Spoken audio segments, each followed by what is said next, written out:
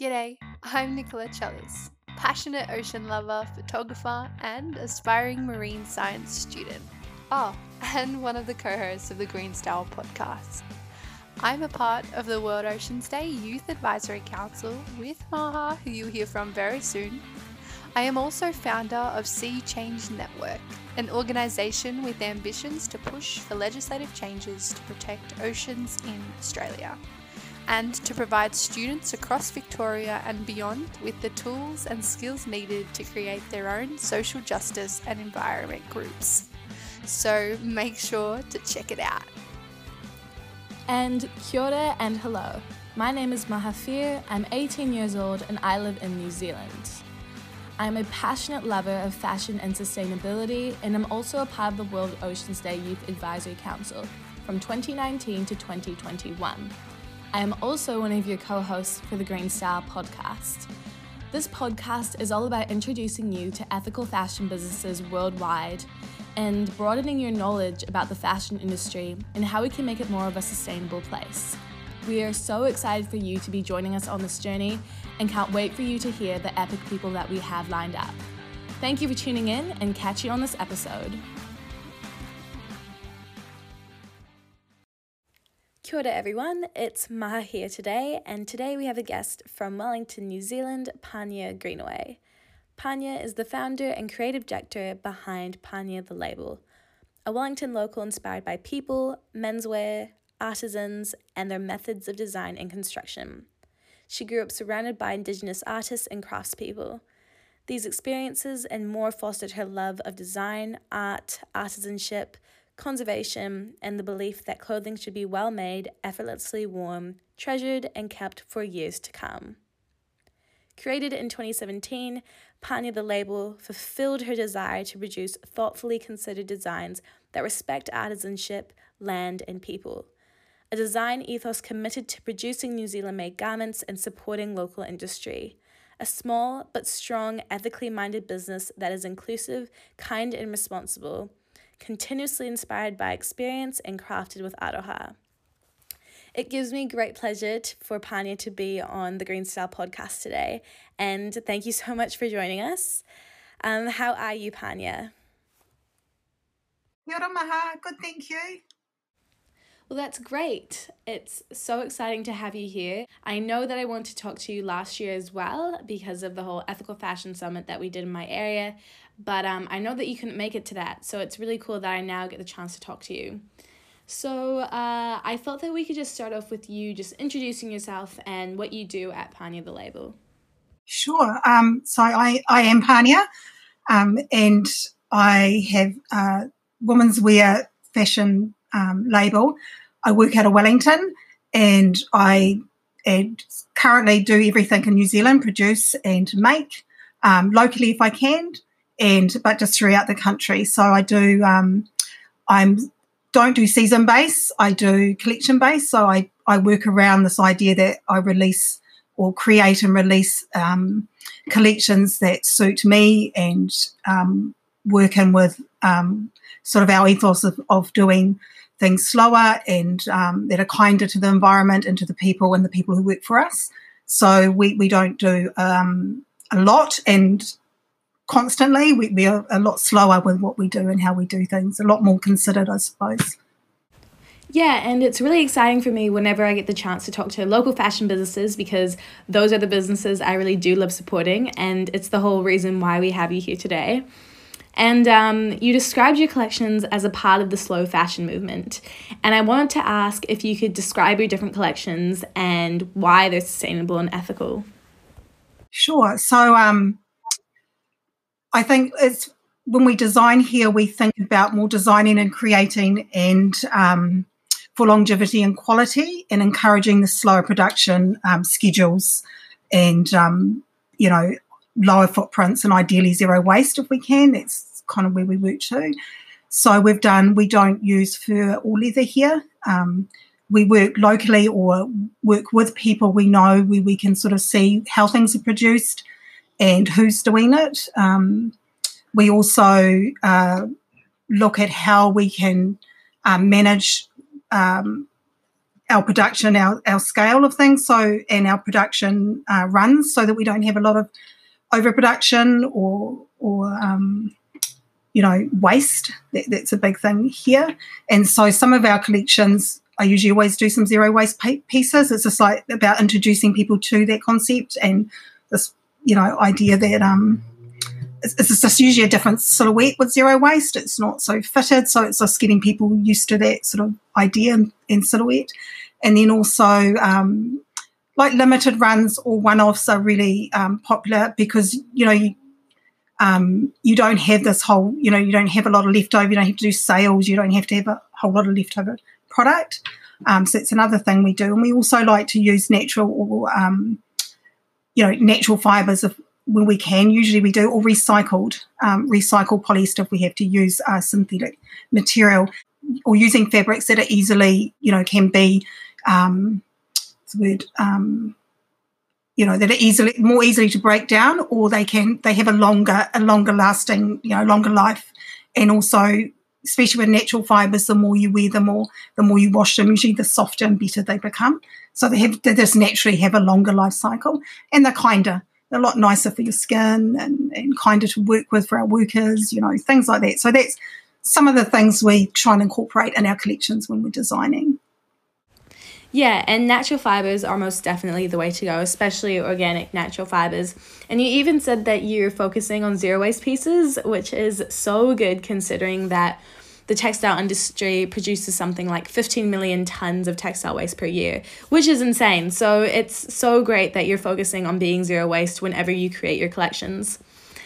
And I think it'd be really good to also get into the fact of how you don't use fur or leather, because a lot of people, I think, usually glorify buying leather shoes or leather bag and so forth. And I think it would be cool to kind of have a discussion around that and just explain why you don't use animal products in your collections. Well, the last year or so, I'm actually a vegan, and that was actually health reasons initially. But also, most of my life, I've just not liked the way animals are treated when, how this idea that they are grown or used for their skin. And I just doesn't sit well with me. And also, I think it's more now we don't need to, like maybe our ancestors back in the day, there was a need. And they were also very respectful with how they used all the animal or prepared, how they treated the animals. Well, that doesn't always happen now. I know, you can read about it, and it's a lot of information about that. And so I don't really want to be at all contributing or, helping their industry survive. Hopefully it'll be a thing of the past, and, in your generation or the next generation, people won't even think about doing that.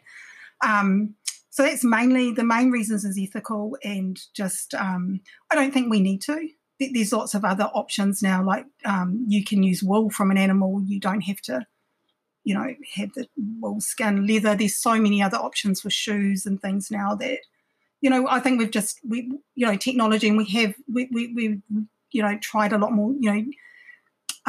We've got a lot more options now that I don't think it's as necessary. So I think. Those are some of the reasons, mainly ethical, and I think it's time we just move past that, to be honest. That's what I think, yeah.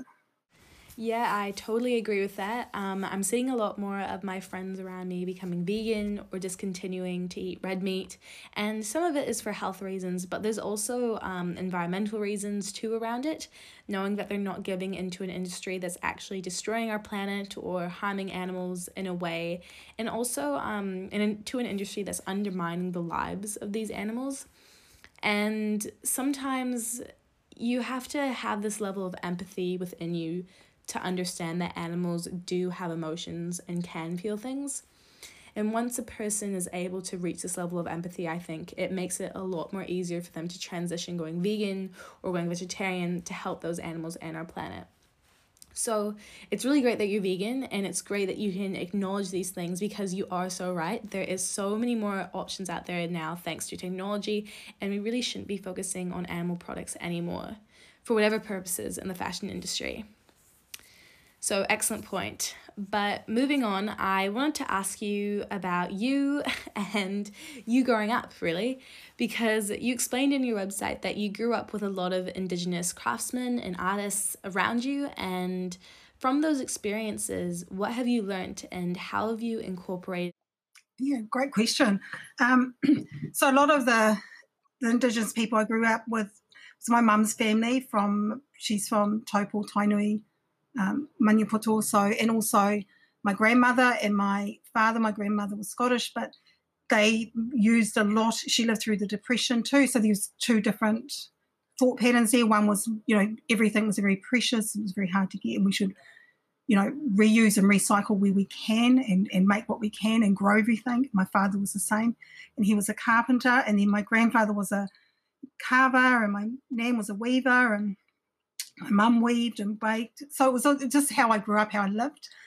We lived very holistically. I grew up in Tākaka for a little bit, and we weren't shops, so we grew everything. So it was just part of the way of how we lived. So just learning things like it's really just the respect for the process and the craft, and the materials was one of the main things that I learned from my grandparents. And so when they were working, just this idea that, understanding the seasons, local materials, how you work,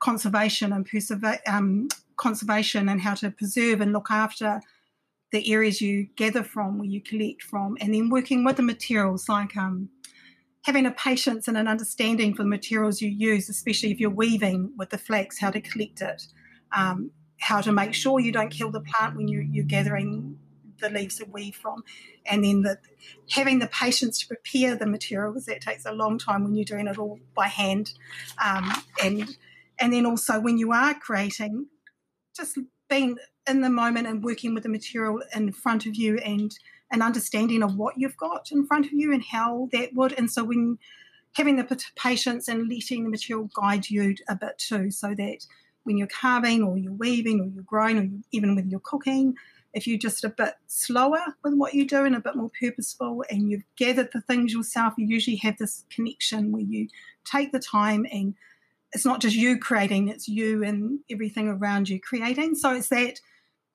very, I suppose that is an Indigenous way of thinking, where your environment and you're all connected.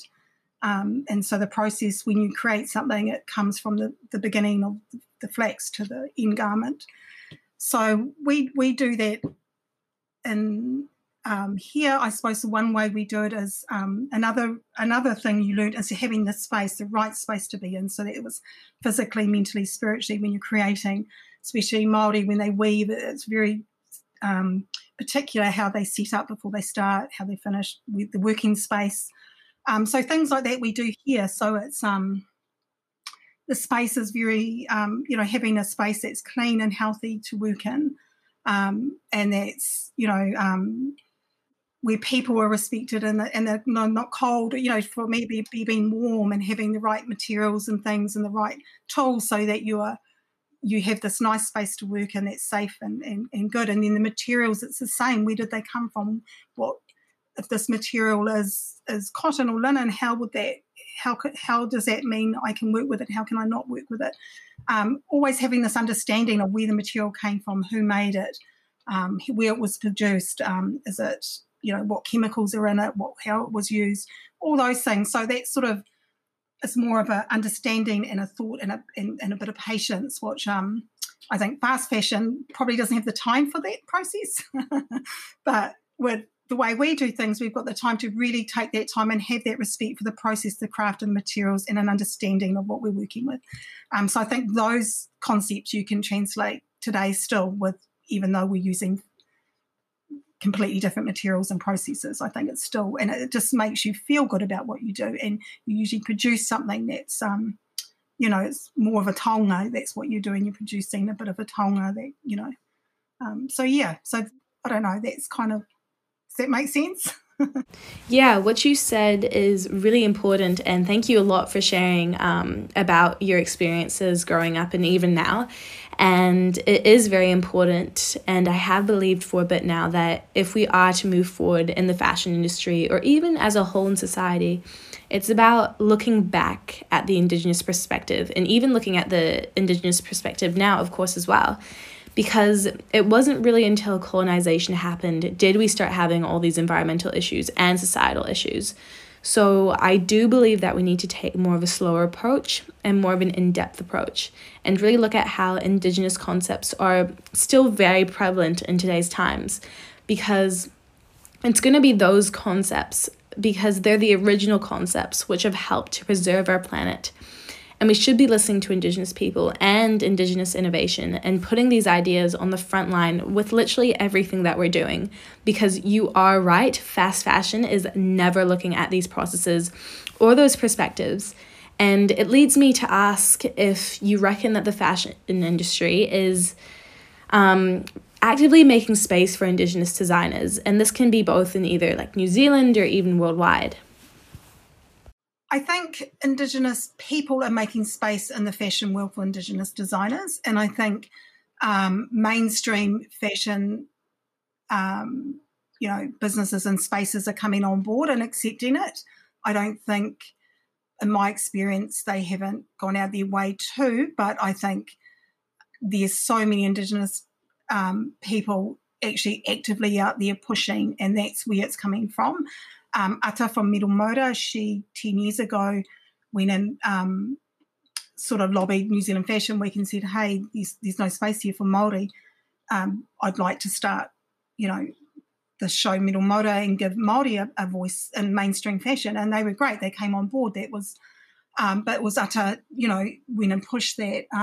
In London, I've done Pacific Fashion Week, and that's a Fijian lady, Anna, who started that and pushed that. So, there's a lot of, I think, Indigenous voices now being heard and pushing. I see it from that space, but it'd be nice to see a bit the other way too, where mainstream are saying, because it is a different, there's systemic, there's just years of, the mainstream fashion's been operating in a certain way for so long that doesn't fit in with how Indigenous designers work, the way we do things, our silhouettes, our products, whatever, our stories we want to tell. So there's been a disconnect, and I think seeing more of them in more of that thinking and philosophy in mainstream fashion, it won't be it won't be disconnected, and then people will see it as be more exposed to and a different way of thinking and a different way of. And a different beauty that's not a Western, centered concept. Sort of looking at other ideas of beauty that aren't just a Western perspective. So I think it's important, and hopefully we see more of that. But I see it more coming at the moment from Indigenous peoples really pushing to get more mainstream. Yeah. And I know that sometimes there is that issue that when somebody who is not Indigenous and is coming from a mainstream business and is asking an Indigenous designer or business to come on board for a certain project or fashion week or something like that, there can be issues of tokenism. And I was wondering, have you seen that much throughout your line of work within the fashion industry in New Zealand? Yeah. You do usually around Matariki, Waitangi, times like that when they need a Māori or a Indigenous perspective on something, they might get a designer in, and I suppose it's a way to get to be seen, and it's a start. But it does happen. But it'd be nice if it was just more, it wasn't a one-off or once a year at the big Māori events. It'd be nice, to be just included all the time, not just at an event. So I do see it usually around those times, or if someone's coming and they're like, oh, get a Māori designer because William or someone's coming over, that happens a lot. And I think, we need to be seen more than just at special events or important events. Definitely. There is so much space for improvement, especially around ensuring that Indigenous voices within the industry occurs all year round. And as you said, not just for those Māori events like Matariki and Waitangi Day or when William and Kate are coming around, but, for all the mainstream events in the fashion industry that are occurring as well. And another thing I wanted to ask you is that you've been in the industry for a while now. And do you wish there was something more of or less of in the fashion industry? Well, that's an interesting one. I think so. Transparency is a big one. I think that would be important to see a bit more of that. A lot of what you see is usually whoever can pay to be in a magazine gets in the magazine, which is not always every designer can't do that, especially slow fashion, small businesses. They usually don't have the putia, the funding to actually pay for that for those positions to be seen. And also transparency around how things got to, why things cost so much, especially when I'm making something, people are like, oh, that's too expensive, I can't buy that. And you're thinking, well, there's a reason why it's expensive. And, we've been so used to being able to pay for, people being able to get a T-shirt for $10, that when you sell one for $80, they're like, why is yours $80? So it'd be good to see, well, that one's $10 because, the person who made it got paid 20 cents and they dyed it with really toxic dyes, and that's flowed out into the ocean or the riverways of a community, waterway of a community. So that transparency around that, I think, would help. And when people make choices and still they might not be able to support that, a more sustainable fashion, but at least they have an idea and they can work towards, getting out of this idea of a cheap T-shirt or whatever. So that would be, I think, transparency around that, around processes and things like that would be great. I think it's starting to happen, people becoming more aware, but I think it's still very, I don't think it's that front and foremost at the moment. Yeah, I do have my view around pricings, and I have talked to other ethical fashion business owners and founders in previous interviews, and I did ask about their pricings and why do they have the prices that they do. And usually, it's just to make sure that their products are high quality. The technology that they use is usually a lot more complex than those from the fast fashion industry, and, making sure that they're paying their workers a fair wage. And I know it can be difficult for people to afford clothing from ethical fashion businesses. That's simply just the reality of it. But there's also other things that we can be doing to give into sustainability, such as buying secondhand clothes, going to clothing swaps. So yeah, there are those cheaper options. And even if you're middle class or you're upper class, then yeah, you do have that option to go to an ethical fashion business over a fast fashion business, because you could get a $60 top from Zara, but you could also probably get a $60 top from a business that actually is ethical. So I totally agree with what you've said. Transparency is definitely a lot more needed within the fast fashion industry, and it's good that people are coming out with more reports about the sustainability, but there's still a huge lack of it. So I've got one more question for you, and a few of our listeners are from New Zealand, and those who aren't, I think this is probably a good thing to know. But I want to ask, why do you think that we should be supporting local businesses? What's the importance around that? Yeah, well, local business, I mean, you're not just supporting that business. Usually when you support a local business, you're supporting really the wider community. And that money flows out into the community, usually through the schools, through all sorts of things, that by supporting that local business. Also, it keeps skills here in New Zealand, which we are getting very short of, especially in the fashion industry. It's shrinking. So the main thing, would be to keep the skills alive here and to really help grow the industry of whatever business you're supporting, whether it's food or fashion, and then also just the benefits to the wider community and the local community is huge, just from, buying from one local business, you really are supporting more than just that person.